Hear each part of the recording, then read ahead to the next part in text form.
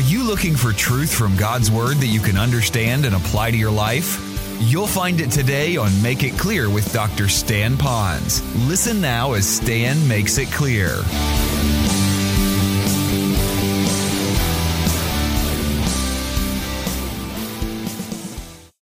If you knew you had only one more week to live. Now, I hope that we're at a point in our walk with our relationship with God, now this is important, that we really wouldn't change anything. Because every day we've learned to live in the instantaneous belief that at any moment we could die.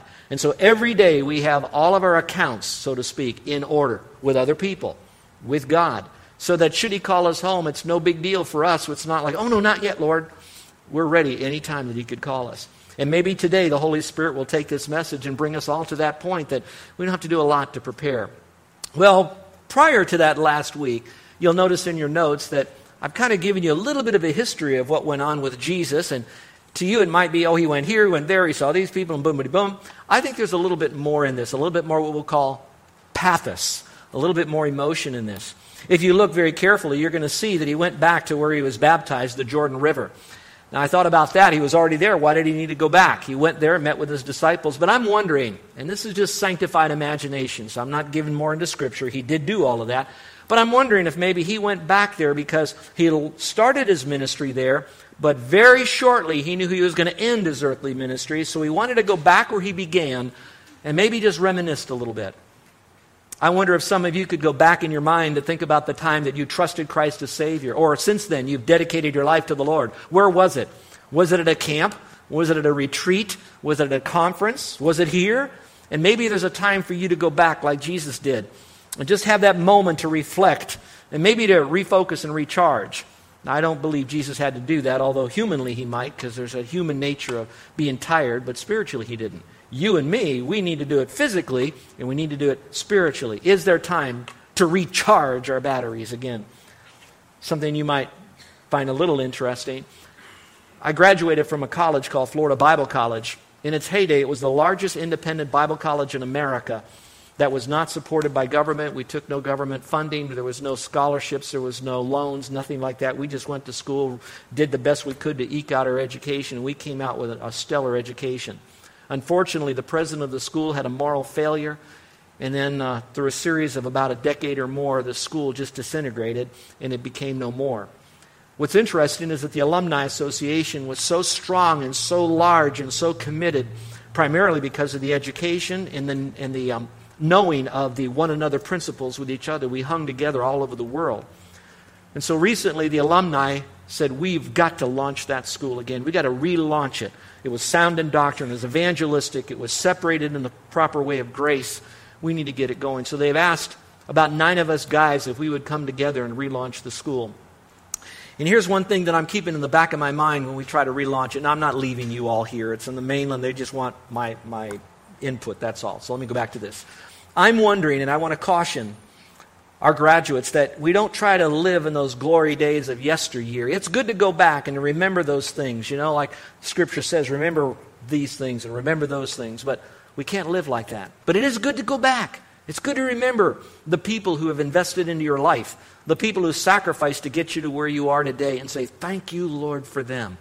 And maybe that's what Jesus did. But He didn't just stay there. Some people, they just want to live in those thrilling days of yesteryear. Jesus went then to Lazarus. Now, in your notes it said heal, and that's kind of a real soft word, heal. It really should be He resurrected him from the dead healing, okay? That's what I call a real healing. That's more than just aspirin and a glass of water, right? He healed Lazarus. But He did it around His best friends, and again, getting ready for that Passion Week that He's going to be heading into. How important it is to be around friends, but He didn't stop there. He also went back into the desert. Remember, He was in Bethany, 2 miles away from Jerusalem. Then He went up here to a place called Ephraim, which is on the edge of the wilderness, like desert area. He went up there. Now, what did He do when He was up there? Obviously to get away from this crowd, but more to be with His disciples. And maybe for us, if we knew the last week of our life, we might want to gather together with the next generation leaders. Women with women and men with men and couples with couples. Knowing we have one more week, and what can we pour into their life? The last things we would say. It's not going to be, how about those coupons over there at Times? It's not going to be about that. How about them bows? We're not going to be talking about our rainbow warriors. We're going to be talking about the things that'll hopefully be so indoctrinated into these people that they would be as strong or stronger than we are. And so he did that in a non-distracted environment like the Ephraim desert up there. But that wasn't enough, because he just didn't hang in the desert. He also wanted to perhaps say goodbye to his friends. Again, his best friends, Mary, Martha, Lazarus. We know that from our past study recently. So he went back there to be with them. But he knew, too, that he's leaving the desert. He's going back to Bethany, 2 miles from Jerusalem, because once he hits Jerusalem, he's got about a week left. And then he'll be crucified. And so he's with his friends. And so I'm going to move it a little bit away from the friends application and maybe ask you this. If you had one more week to live, maybe sometimes we do hang with our old, quote, drinking buddies from way back. I pray that's not the case. I pray that if we had one more week, we would live it with our deepest of friends and our family, the ones we want to influence the very most for His glory. And if you had 1 week with your family, dads with sons and mothers with daughters and moms and dads with your kids, and if they're grown kids, your in-laws and grandkids, what would you want to model or mentor them in that last week? There'd be so much. And so Jesus was kind of, I have a message to senior saints. It's called Closing Up Shop Well. And so he kind of closed up shop well for his earthly ministry. He didn't stop ministering. He just changed forms in the Holy Spirit and continued when he was gone. So to do all of that, we have to look at 4 characters, 4 groups, and check out motivation. And then to launch into that, what would be your motivation to have a relationship with the Lord so you then could end well in your life, and I could too. So let's begin to look at that. Let's open up our Bibles now, shall we? It's so good to have a Bible in front of us to look at here, read together. Let me read to you verse 1. It says, Jesus, therefore, 6 days before the Passover came to Bethany, 2 miles from Jerusalem, where Lazarus was, whom Jesus had raised from the dead. That's kind of important. We could have just said Lazarus there, but in this context, he keeps reminding about raising Lazarus from the dead. You'll see why in a little bit. So we move to the next area. Now we're going to look at our first motivation, and that would be devotion. Was the spiritual motivation for Mary, Martha, and Lazarus. So I want you to put down the word devotion. You could write the word worship down. That'll work too, but I like the word devotion. So let's see what happens here now. So Jesus raised him from the dead. So now he's moving back from Ephraim to Bethany. And so where does he go? Verse 2. So they, and I believe that they would be Mary, Martha, and Lazarus. But listen carefully, folks. Listen. I'm going to go off on a little tangent right here. This event is not just mentioned one time in the Gospels. It is mentioned in Mark chapter 14. It is mentioned in Matthew chapter 26. I would encourage you this afternoon to read these 3 passages, Matthew, Mark, and John. And when you do it, it's like having a surround sound system at your house. They're all going to agree, but there'll be a little nuance to add more color, more sound, more bass, more treble, so you can really feel like you're there. Now let me warn you. There's also another story about a woman who did something very similarly in the Gospels. But it wasn't Mary, not part of the story. Still really did happen. But I don't want you to get that mixed up with this. So I want you to focus on Mark 14, Matthew 26, John 12, and get the surround sound. And where did they go? They didn't go to Mary, Martha, and Lazarus' house. They went to Simon the leper's house. Now, I think Simon the leper was past tense. Simon, not the leopard. Not funny. But he was a leper because I think Jesus healed him. But again, he's forever known as Simon the leper. But it was Mary and Martha and Lazarus that kind of brought him over there to make a special meal in his honor. So they made him a supper there, and Martha was serving, but Lazarus was one of those reclining at the table with him. And Mary then took a pound of very costly perfume of pure nard and anointed the feet of Jesus. I'll stop there. What I wanted you to see here is there's 3 different people. In my personal opinion, I believe this passage clearly teaches that those 3 people, different personalities, yes, different sexes, all 3 of them were displaying a sense of devotion toward the Lord. You might say, no, it says right here, Mary, and look what Mary did. If you read in Matthew and Mark, it says that that's so important, you ought to say it every time the gospel is presented, and it doesn't say anything about the others. Yes, what Mary did is important, and I will unpack that in a moment. But Jesus did not rebuke in this context, nor in any of the other contexts, that Martha did something wrong when she was serving. What she was rebuked for was that she was criticizing Mary for how Mary served, and that's what brought the rebuke to Martha. So, here's my point. Some of you are going to serve the Lord in your devotion. Your motivation to really devote yourself to the Lord is going to be a lot of task orientation. Everywhere you find Martha, she is busy, because she is driven by, I love the Lord. I want His needs to be met. I want to make sure there's nothing missing. Everything has got to be done right, and so I need help to get this done. Can any of you identify with a person like that? I know I can. All right? I see why. All right? So who am I to criticize her for worshiping the Lord her way? All right. So some people will do that. And maybe some of you are just like that. Well, let's move to the next person. We see Lazarus here. Now, Lazarus looks like he's kind of a lazy bum. He's not cooking. He's not cutting up the onions. He's not getting anything ready. All he's doing is laying at the feet of Jesus in a reclined fashion. Now, if you lived in those days, and I think in some of the far area countryside of the Middle East, when they would eat on this large pallet, maybe a table, piece of wood, a planker there. The food would be down, but the men would lay down and kind of in front of the table, kind of shoveling the food in this way. And keep that in mind because I'm going to bring more of that out. So there's Lazarus. Now, why would I say that he's also worshiping the Lord? You know why? Because Mary, she's off getting some perfume, and Martha's off serving. They weren't even there with Jesus. Left them all alone to sit there. But not Lazarus. He says, I love him so much, I want to be there with him. And so he laid there, along with others, and I believe other men, because usually the women we eat separately, different times. The men were in a special invited dinner like this. It's mostly a masculine context. So he's there, and he's, says here, fellowshipping or talking with Jesus, discussing with Jesus. Now, wouldn't you have loved to have been a fly on the wall to hear what they were talking about? I can only imagine saying, Jesus, thank you so much. You raised me from the dead. I can only imagine that. I don't imagine Jesus saying, hey, how was it there in that tomb? Although physically he never experienced that, Jesus knows all things. But whatever they talked about, I believe they were in beautiful harmony of conversation with one another. There's no rebuke for that. He just lied there. And so let me bring this out to some of you. Some of you find it hard as a task-oriented person in the kitchen to serve in the nursery. And you might be the one that you love to pray. So you'll be the first one at every prayer meeting. You'll be typing up prayer requests to everybody to get them to pray. You'll be the first one to pray yourself. You want people to talk to the Lord and maybe read their Bibles to listen to the Lord. So you're all in the Bible study and prayers. While everybody else is in the nursery and working in the kitchen. And that's where you are, and that's your worship. Am I rebuking you for that? Nope. That's your style of worship. Need you as well. But then we have the other lady in here, and this is Mary. Now, she gets talked about a lot. We've already mentioned how many Marys there are in the Bible. This is Mary of Bethany. We'll call her that for now. And she worshiped the Lord by extravagant giving. And so let me unpack that a little bit, and then I'll bring a balance here for you. Go back to the passage again. So he's reclining at the table with Jesus, and in verse 3 it says, and Mary then took a pound of very costly perfume of pure nard.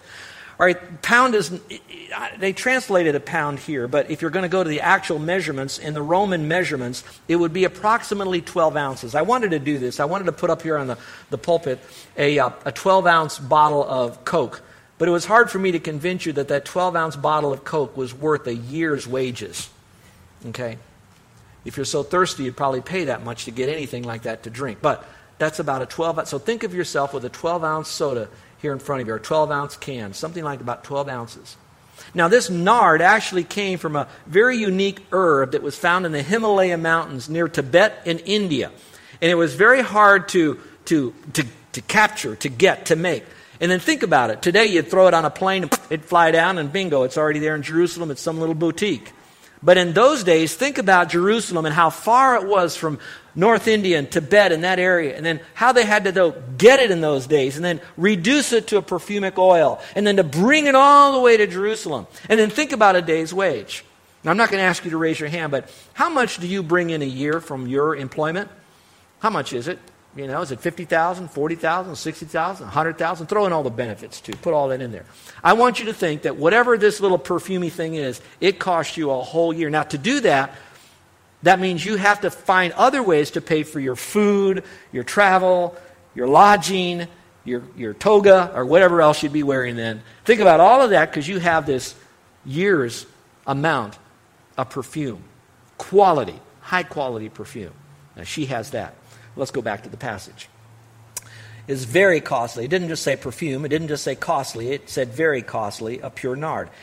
And she anointed the feet of Jesus and wiped his feet with her hair, and the house was filled with the fragrance of the perfume. Well, again, we need to dip into Matthew and Mark and John to get our stereo thing going here, our surround sound going here. So let me kind of tell you a little bit about what was going on when she's doing all of this, and kind of go with me in your mind's eye. Somewhere along the line as she was doing this, she had to acquire this ointment. Now, I don't know how she did it. I don't know if someone gave it to her. I don't know if she found it or got it at a garage sale. I don't know how she got it. She got it. It's possible that she got little bits here, little bit there, and she kind of kept pouring this in this alabaster box, it says. However she got it, it was worth a year's wages. She collected it. So to do this, there was a preparation. I have to have this, I have to keep it, and it's here. Now, don't be so smug, folks. I think we do the same thing. I'm not going to ask you to raise your hands, but how many of you acquire little trinkets of jewelry? And if you really were humble enough, you looked at your jewelry box, ladies, and you say, I'll never wear all this jewelry. I forgot I even had that. I see some smiles out there. And you men the same way. You go out in the shed or your carport and you look at some of the tools you have and you think, I didn't realize I had 15 screwdrivers. I didn't realize. Look at that. And that's just a little bit of stuff. So it's not hard to begin to accumulate all of this stuff that you have. Now, maybe she did this because she knew it was a year's worth of wages, and she was saving it for a rainy day, saving it when she was too old and couldn't get things, and saving it for when she got married. I don't know. It doesn't say she saved it for Jesus. She just had it. Now, was it on a shelf, in a drawer, on the floor? I don't know. Don't care. All I know is she had this stuff, and she was making preparations with it to acquire it, to do something with it. But it doesn't just end there. It goes a little bit further in our story. She also now brings it to the table. So how did it go from her house to where Jesus was? She had to then bring it there. Now, when you see her bringing it, I want you to understand what was going on in her mind. She knows it's mostly men. She knows that it's kind of a cultural faux pas. Probably not. Go with all these guys. She doesn't think about that. She sees Jesus, the one that she loves so dearly. She now goes and thinks about what is the most expensive, valuable thing that I have that I'm going to get rid of. I'm not going to have it any longer, quote, sacrifice. And now she gets it, and she takes it now to this table. Now, I think this takes a lot of fortitude, not just to go where the men were. I think along the way, maybe I should, maybe I shouldn't. Maybe I should, maybe I shouldn't. I don't know what the temptations were. But I think if she's a normal person, while she was still motivated by devotion, she had to deal with those little inner demons, I'll call it, to make some of those decisions. We've all been there. We know what that's like. And she did that. But I call that an intentional decision. Somewhere along the line, she finally said, I'm going to do this. I don't believe it was just driven by emotion. But you'll notice in another passage of Scripture, it talked about she took this jar, this alabaster jar thing, and she broke it. Now, and then she poured it on it. We all know that. Now, I don't know if she just took it and went, and there's, pottery and oil all over Jesus. I think it's more like you have something that is so sealed, watch this, so that when this alabaster vial, as it's called, when it tipped over, none of that valuable perfume would spill out. So somehow it was so sealed that to do it, she had to, quote, here's a phrase, break it open. How many of you, and I don't want you to raise your hand, but you saved maybe champagne and you broke open a bottle? Or you had something very special, so we're going to break out the special dishes. That doesn't mean you broke the dishes. It means you broke it out. You got it out. You got it so that you can use it. And so she did that. I think in addition to all of this, that tells me that there was a complete sacrifice, because once it was opened up and she now gets rid of it, it's like it's gone. How many of you ever spilled something that was pretty valuable, but you couldn't get it all back into the bottle again? Would you raise your hand? I know that's happened. Oh, I wish I could. Oh, no, it hit the floor. Now I really can't use this. And the dog comes, and you're watching him lick that valuable food up right in front of you. All right, then clean him up afterwards. But it went a little bit further. It said here that she poured it on him. Go back to the passage. Very costly. Poured it all over him. Put it on his feet. Said wiped it on his feet with her hair, but poured it on his feet. Other scriptures said poured it on his head. Another one said poured it on his feet. And I think this was kind of like, we got a conflict in the Bible. Here it says poured it on his head. Another passage says she poured it on his feet. And then you go back and Jesus says, watch this, she poured it on my body. Now here's what I think. Think of a 12-ounce bottle of soda filled now with this special ointment. She now probably, my opinion now, probably started at his head and worked it all the way back to his feet. Now, why would I think that? This is Ponzism, my opinion, because I can't guarantee this is all why she did it. We know that in the Bible that when someone was anointed for kingship or royalty, they would pour the oil on their head. And you remember how David, the oil would drip through his beard. Remember that story, okay?